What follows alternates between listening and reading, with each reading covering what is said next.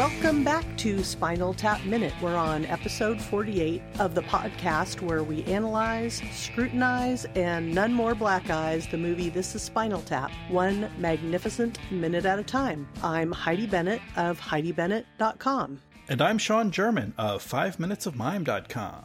And with us today, our special guest all the way from the Princess Bride Minute is Jonathan Carlisle. Hello, everybody. Hello. Oakland. Hello, Carlisle. Cleveland, not too far away. I'm in Michigan, so that's cool. At least we're not too far away. Yeah. But yeah, So it's thank great you to for be doing here in the Reinerverse. Yes, great to have you in the... We were talking about the Meathead Minutes, the Reinerverse. I love it. all in the Meathead family. Yeah. And we've asked you here today to talk about minute 48 of the movie This is Spinal Tap. And minute 48 starts with Artie Fufkin taking the blame for this record signing mishap. We end with the band leaving their dressing room, heading for the stage of the Xanadu Star Theater in Cleveland, Ohio. And in between, Artie offers up his ass. And then we get to see what happens backstage before a concert. So this is a continuation of where we left off for minute 47. And that is Spinal Tap is appearing live in person in a record store for people to get their records signed. Only no one is there to get the record signed. And one thing we were saying last minute, Artie was kind of taking it out on the record store owner and trying to pass the blame. But when it comes to dealing with the band, he isn't quite throwing himself on his sword. He's more like throwing his ass onto the boot, saying, for a man, kick this ass. So admittedly, I have seen this movie. I have seen it more than once. But when it came to this minute, I was like, I have no idea what I'm jumping into here in this minute. But then, I wanted to get some context, and I was like, nah, I think I'll just try to pick this minute apart without, remembering exactly what the context was. And so I think I understand the relationship of what's going on. But I know the first time I saw this movie, it was definitely after, it was probably mid-90s. And so to me, Paul Schaefer was the guy on David Letterman. And I was like, why is he swearing so much? I don't understand. There's some fun cameos in this. Yeah, I understand he's got quite the resume. But at that time, I didn't really know that. Yeah. Yeah. Yeah, and he's wearing this great costume with the satin jacket and the mustache and the greasy comb over. And it's really a fun character. And I love his name, Artie Fufkin. Yeah, so actually, I think we get the best look of that satin jacket is this minute of the pink with the darker pink stripes down the sleeves. It's something. It's weird. So we get a look at, I don't know if we saw it all last minute, but we get our first look of, I think it's Cindy, the groupie that's tagged along with the band, and she's kind of back behind Janine. And of this whole thing, she's the only one dressed like a normal person. She's dressed like, the band's dressed like, 5 different guys from 5 different bands. And the record store owner is kind of, something out of a sketch where he's the old guy trying to be hip. He's like jeans with a leather vest, even though he's in a record store. And Fufkin's got, he's wearing the shirt for the band. He's wearing a Spinal Tap shirt to a Spinal Tap appearance, and his, the rest of his accompaniment. And, we've talked about Janine and her embroidered vest and cowboy hat and everything. And then there's the groupie who's just kind of pants, gray sweater. She looks like a person. Yeah, she doesn't look like someone wearing a costume. Yeah, she looks normal. She was kind of, I didn't really put that in my notes, but I mentally noted that she doesn't look out of place. Now, do we actually see the store owner in this minute? Right at the beginning, just for the first... Oh, okay. The Andy Samberg? 1 second. The first second. Yeah, the kind of Grandpa Sandberg looking guy. Yeah. I wonder if there's any relation. Yeah. So we just get a brief look at him. In the last minute, he was talking about how, just business is bad and it's not his fault. And now we're on to Artie. Yeah, and also Nigel, we couldn't see it last minute, but I've just confirmed Nigel is chewing gum and smoking a cigarette in this. That's like an ongoing Nigel thing we're noticing, is he's constantly smoking a cigarette and chewing gum at the same time. I don't smoke or never have smoked, but I can just only imagine how gross that must taste or be to have that gum just soaking that up the whole time. So yeah, what did you notice about this minute, Jonathan? You said you took a few notes.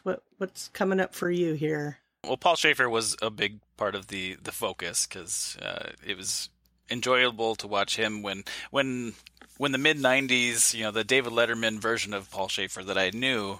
Mm-hmm. It's just fun to watch him do something else. And I don't really know him, so I don't know if the way he acts in this movie is this really putting on a character, or was his act on David Letterman, was that kind of him putting on a character? Because on David Letterman, he was kind of goofy, but he was really kind of reserved. That David was always kind of putting on him, and he was just kind of taking it. So it's weird to watch this somewhat silly outburst. So it's kind of fun to watch. But yeah, I remember he used to do kind of a James Brown thing too, right? On David Letterman, where he'd come out and perform and have somebody come out with a. Does anybody remember this? He'd perform, and then someone come out with a cape and throw it over him, and he'd then throw the cape off, and that's a whole James Brown thing. So I definitely remember him showing his theatricality. He did that. Yeah, or whatever he'd wear. I remember he'd wear very theatrical clothes. Yeah, my impression is that the Letterman Paul Schaefer is kind of the closest to real life Paul Schaefer, and that this is definitely a character. This Artie Fufkin, I don't think is anything like an actual. I just didn't know if some people are reserved and stuff, but if you put them into a character, then they just go all out with it. So I didn't know if is that just kind of the way Paul Schaefer is. So you put him in this role, and you say, okay, this guy is a little sleazy, and he's playing the angles, and he's trying to make a scene to kind of, I don't know, to throw everybody off or something. So he's like, yeah, I can do that. I wouldn't normally do that, but I can do that now. Yeah. Well, and he would know this character. So Paul has played with Paul, because we go back. Paul Schaefer has played with everyone. So before he was with Letterman, he was with the house band for Saturday Night Live. So for a long stretch, the original cast, and for many years, he would have played with, with all the musical guests that they had. But he's toured with a bunch of people. He's played with so many different people. I think he's currently the bandmaster for the Rock and Roll Hall of Fame. So he kind of heads up all those productions and those performances. And so he would, but he would know this, an Artie Fufkin type. He would know the promoter or the rep, the promo guy. Yeah, I think he would have a lot to draw on from personal experience on these kind of the business types that are around the artistic center of the music business. Yeah, and I would say also with all of that experience, he would be well versed in doing improv too, because it seemed, collaborating with creative folks and being around the Saturday Night Live people. I'm sure you get comfortable doing all that kind of just off the cuff stuff. So yeah, he really embraced this. This is a good, funny, memorable character that we see for about 2.5 minutes of the movie, and then we're on to some other stuff. So what do you guys think of this move? Like I said, you weren't here for it, Jonathan, but in the previous minute, he is laying it all on the record store owner. He's saying, what's going on? I thought we had a relationship. Now I feel like a schlub. Nobody's coming in. And now he's turning on a dime. My impression is he's getting ahead of it. So before they can start yelling at him, he kind of, to soften the blow, starts yelling at himself and taking the blame. What do you think about that move? Classic. I don't know about. I don't have personal experience with people that are trying to set you up for gigs and stuff. But I mean, even that, I have 3 kids, and that's even something that kids do. And like, oh, I know I should have done this thing before you can even say anything to them, and I'll get right on it. And I'm like, okay, I just want to have I'll be fine. I got it, no problem. Yeah, he does. And, actually him doing that, it does break the tension, so he does. Everybody's looking pretty miserable and agitated at him. And what he does work. It's the first time we see David crack a smile, and, he's showing his butt. And I mean, you just got to laugh at those classic 80s jeans with some piping, and, they're very fashionable jeans, and everybody's getting a good kick out of it. I'm going to take a little picture of him showing his butt. It's a big wallet sticking out. Yeah. Yeah, and the way he says it, do me a favor. Kick my ass, okay? Kick my ass for a man. Yeah. That's all. Kick my ass. Enjoy. Come on, I'm not asking. I'm telling you. I'm telling. With this, kick my ass. Yeah, it's really, he's really hamming it up, but in a fun way. Cindy seems to be getting a kick out of it. And it does seem to, amuse the band. They seem to get a little bit of a chuckle, and it breaks the tension. It does work. Yeah. Well, anything else about this section, or should we move into soon after this? Then we're going into the. I've got some notes here. Cool. Yeah. Okay, so again, context-wise, does Derek have a cold? We're not sure. Something is amiss with the nasal department. There's something in there that he's desperately trying to get out. Yeah. But we don't know what it is. Let's see. Just looking at stuff in the background. We've got a bunch of records, and I didn't look at all of them, but I looked up some of the ones that I could read off of and stuff. And I'm just wondering, is Spinal Tap even in the right room? Because the musical choices that they're sitting in, I mean, this might just be like the signing booth, but sure. But it doesn't look like this, trying to be a heavy metal band, and they're sitting by Bobby Helms and Japan is in there. Freddie Cannon. What we noticed is everything is a cutout bin. Yeah, so every bin that we see is the cutout bin, which is like the remainders. These are the records that have been deeply discounted and can't be returned. They're in the cutout section. Yeah. Yeah, so that's a good call, Jonathan. Is like even this section is like the bargain basement section of the. And and their display, we were noticing, behind them, it's like the album over and over and over again with the $5.99, kind of as their backdrop. Is that their album? That's their album. Yeah, that's why they released an album that that's the None More Black. Yeah. It's all black. There's nothing on it. I thought so. I just thought it was interesting that every single one of them has a price label. I guess maybe that was just there. Just in case you didn't see it the first dozen times, they'll have it. Yeah, and it kind of really brings home the decision from a marketing perspective, the decision to do the all black cover when you see it lined up, just rows and rows of the album behind them. And it looks, when you look quickly, it looks like there's nothing there. You almost, I can imagine walking into this store, and if you just glance over at that wall, you think there's nothing for sale. It's just, how much more black could that be? None. And now, what is did they keep? Okay, I know that I'm really revealing myself here, but did they keep the name of the album and just put a black cover on it? Yes. Okay. It is Smell the Glove, but it doesn't say Smell the Glove. Okay. So I'm not sure how anyone would know it's Smell the Glove. Yeah, so they just got really bad. But it is Smell the Glove. Bad situation, bad marketing, and everything. Because the sign hanging from the ceiling says, they're there to autograph their new album, Smell the Glove, and then you look behind them and it's just a bunch of black things that say $5.99. Right. Yeah. You might think you really wouldn't be blamed for thinking that the name of the album is $5.99 because that's the only thing you see written in that area, other than the sign that says they're signing Smell the Glove.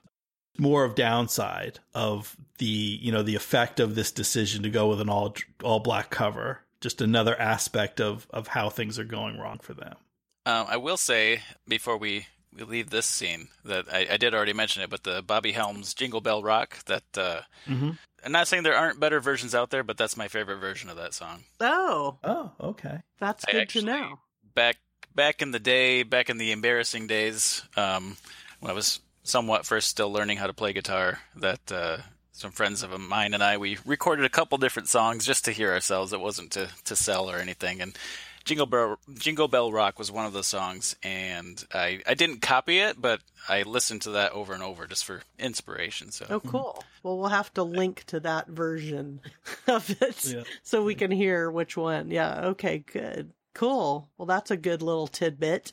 Yeah. Yeah, so just on that tip, so there's the Bobby Helms, Jingle Bell Rock, like you mentioned. In a previous minute, we noticed there's Freddie Cannon and his 14 booming hits. There's Japan, as Heidi mentioned, and that's pretty easy to see because it's a white cover in big red letters, Japan, and that's actually the album Quiet Life from the group Japan. And then next to Japan is Sides, is the name of the album from Anthony Phillips. And I think next to Bobby Helms, I haven't been able to identify the exact album, but I believe that's the Boys Choir of Vienna. That's next to Bobby Helms. I think it's a Christmas album because it looks like the word Christmas is in it. Okay.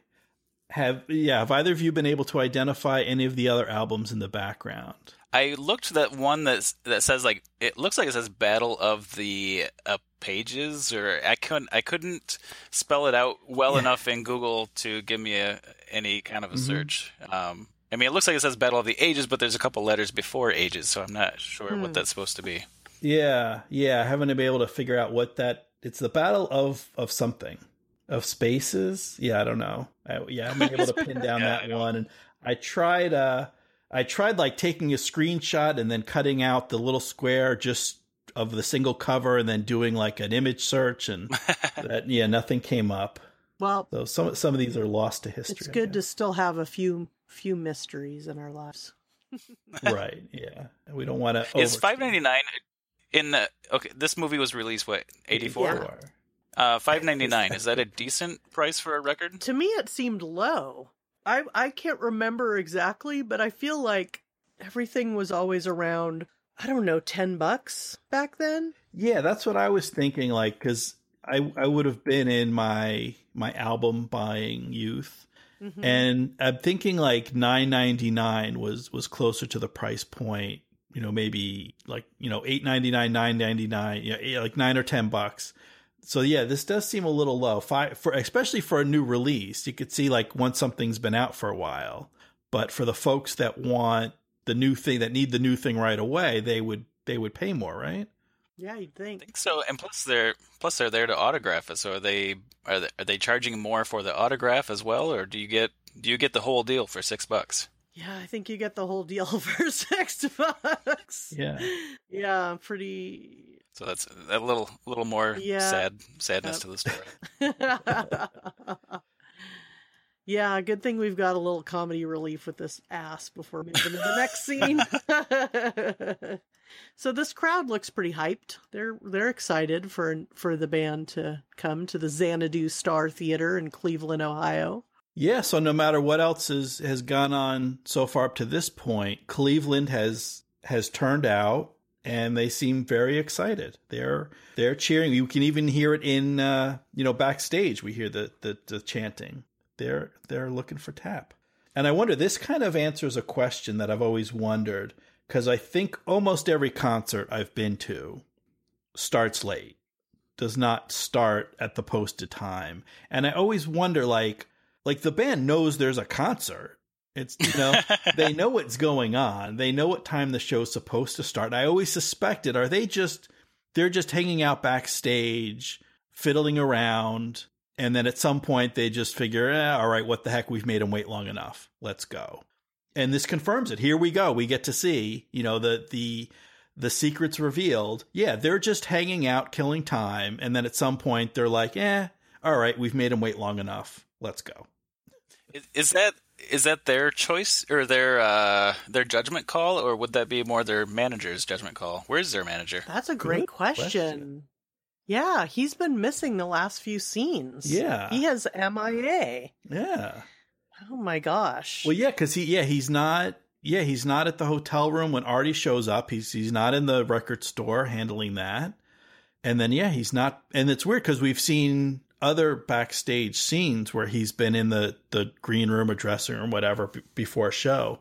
So we don't see any managers. We don't see even someone that might be representing the venue, like a stage manager or anything. It seems to just be up to them that whenever they feel like they want to go, they go. Yeah, I mean, I've been in several bands before, and sometimes it's just the nature of getting it all together, you know? Mm-hmm. The people out front that are getting the sound and the lights and making sure everybody's in, you know, like that most of the crowd is in, and yeah, sometimes in back you're tuning instruments and something breaks and you have to replace it. And I've never experienced, at least to my memory, just sitting around waiting for whenever. It's usually we're waiting for somebody to show up, or there's some thing that's kind of holding us behind. And I do recall being in a band when, and it was a smaller club, and somebody in our band saying like, well, I know we said we were going to be on at 10, but, you know, let's just wait a little bit to kind of get them. I said, no, you know, like, let's be to me, being professional means getting out there when you're supposed to. Mm-hmm. And I mean, I still feel like getting out there when you're supposed to can be 15 minutes to a half hour later than the posted time, because that's just the nature of getting everything together. But yeah, but I mean, when you're getting everybody together, there's a lot of components, mm-hmm. you know, there's all the instruments, all the people, and then right. Like and they do have a little bit of a stage show in terms of, well, certainly, you know, if there's an opening band, they've got to finish up. But then if they're setting up the pods for Rock and Roll Creation or something like that, you know, that needs to be ready. That needs to be done before they can go out. Yeah, I've even played places where these are, you know, smaller gigs where you have to tell the bar to turn the TVs off because they're on and distracting, and yeah. Yeah. Now, when singing in a bar, have you ever had them say, you know, wait another 15 minutes. We want to keep selling beer, like, because they're worried as soon as the band goes on, people are going to be watching the show and not drinking. And did they ever do that? No, stuff like that. Yeah. Sometimes it's like, oh, well, let's just give it a few more minutes to get more people, settled in or something. Sure. Well, I do like, before digging into this scene, I do like the fact that they have that moment where everything we've mentioned is against them, and then we cut right to, you know, kind of a maybe that's not every seat is full, but a loud crowd anticipating. So we at least get to see that, okay, they do have a show, they do have an audience. So, you know, sometimes that doesn't always work out in their favor, but they are a band doing something. Yeah, this gig isn't canceled, and there are people there. Well, yeah, and I don't think I've been to a show, certainly, you know, that's this enthusiastic, where the band the crowd is chanting like that before the band comes out. So I think it's a good sign. So that maybe you know, some things are going right, maybe. They've got some interesting stuff back here. Now, there's the famous scene in the past, you know, already previous scene where we're folding the mm-hmm. bread and, you know, trying to rise above the weird, you know, stuff that's offered for them to eat. But this is like, there's a tea kettle, which I get. Yeah. Maybe you're making some tea, a hot plate. Yeah. But there's also a blender. Like maybe they're making margaritas back there or something. I never noticed that before till this moment. And then the guys are, they're warming up, and then it looks like maybe Viv and somebody new, you know, has popped in. Some new ladies have popped in to bring a little mm-hmm. something special to get everybody hyped up before the gig. Yeah, one of the rare drug references so we see they're passing something there, and Viv he's got just a wide grin on his face. He looks like he's happy either way. We're going to sit back here and on the sofa. Fine. Oh, you want me to go to the stage? Fine. He's just happy. He's going to go wherever they want him to go. I'm wearing stripes. He's not wearing red for a change, but he's wearing a thin black and white stripe underneath an ornately filigreed jacket. Is that right? Is that what you call that? Sure. The kind of the gold piping but yeah, he's happy, show or no show. And then they need to they need to summon Mr. Shrimpton from what I can only assume is it's got to be the bathroom. Yeah, that's what. Maybe there's a tub in there. Is he taking? Maybe he's having a soak before the show. Yeah, it looks like Nigel's doing like tongue exercises too. Where they take off. That's just getting his tongue warmed up. Yeah, I like that Nigel and David are like tuning off of each other. Yeah, which that seems like a horrible idea, but right. And they're only tuning the one string at the time, I guess. Yeah. Well, right. How do they know which one is right? Which one is the they should be going to? Like, shouldn't they have roadies to do some of that stuff? Or yeah, that's a good question. We don't really see roadies handling their equipment, so to speak. But yeah, I guess it depends on your status at the time, and yeah, I don't know. I feel like sometimes people probably just want to make sure it's done right. Yeah. So maybe they only want to touch it. I guess I'm asking all these silly questions, but really all of that stuff just sets it up for the what happens in the next minute. I mean, just I like the energy of them having their instruments in their hands already, and the manager can't be around because he would be the practical one, and what happens in the next minute probably wouldn't happen with the manager around. So, well, maybe we should move on to the next minute then. Yeah, you've kind of teased it. I wonder what's going to happen. Well, the next minute, obviously, they go up on stage and they play a concert to a raucous crowd. Yeah. That must be what happens next minute, right? It comes out of the bathroom after the first knock and everything's good. Well, cool. Yeah, I mean, I don't have anything else particular for minute 48. Shall we wrap it up, and would you be willing to come back tomorrow, Jonathan, for another minute? Absolutely, but I always have one more thing. I don't know. Oh, great. Just the way I am. I love it. One tiny thing. When Nigel first takes off, before he knocks on the bathroom door, you see his headstock, and it bugs me to no end that his string ends are all over the place. Oh. But they're not neatly trimmed, and they're just all over the place. That's always bugged me. He's a little sloppy. Yeah. Sloppy guitaring. I'll have to look at that. Okay, I see it. See, I was so distracted by his tongue, I wasn't noticing that detail. Yeah, I think when it bugs you that much, I just because it happens really fast, and even then I noticed it. I was like, oh no. Yeah. They're not. Who knows? I don't know. That always bugs me. And I think technically it can affect your playing. Maybe if you change your strings enough, it doesn't really matter, and you just keep going forward. But I'm too neat like that. I don't like it. Yeah, maybe with his enthusiastic solos, he goes through strings so quickly that it makes sense not to wind them up too tight at the end. Good eye on that one. Yeah. Yeah, that's all I had. Well, cool. Well, we hope you've all enjoyed hanging out with us for episode 48 of Spinal Tap Minute, and we hope you'll come back and join us again tomorrow when we see what happens next. Now that everybody's revved up and raring to go. And as usual, you can find us at spinaltapminute.com and everywhere else under @SpinalTapMinute. And Jonathan, if people want to hear more of your insightful observations, where can they do that? Well, they can go to Twitter @TPBMinute.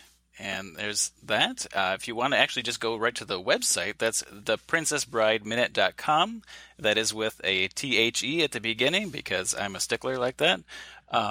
And Steve is too. He's the one that actually set that up, and then I approved, so it's all good. And then on Facebook, you can search for The Princess Bride Minute, and our listener page is A Battle of Wits, The Princess Bride Minute. Cool. Yeah, I'm a listener and I'm a fan, and if you're, if any of our audience, if you want to see what other folks think of other movies that Rob Reiner has directed, check out The Princess Bride Minute. Yep, the only two that exist right now.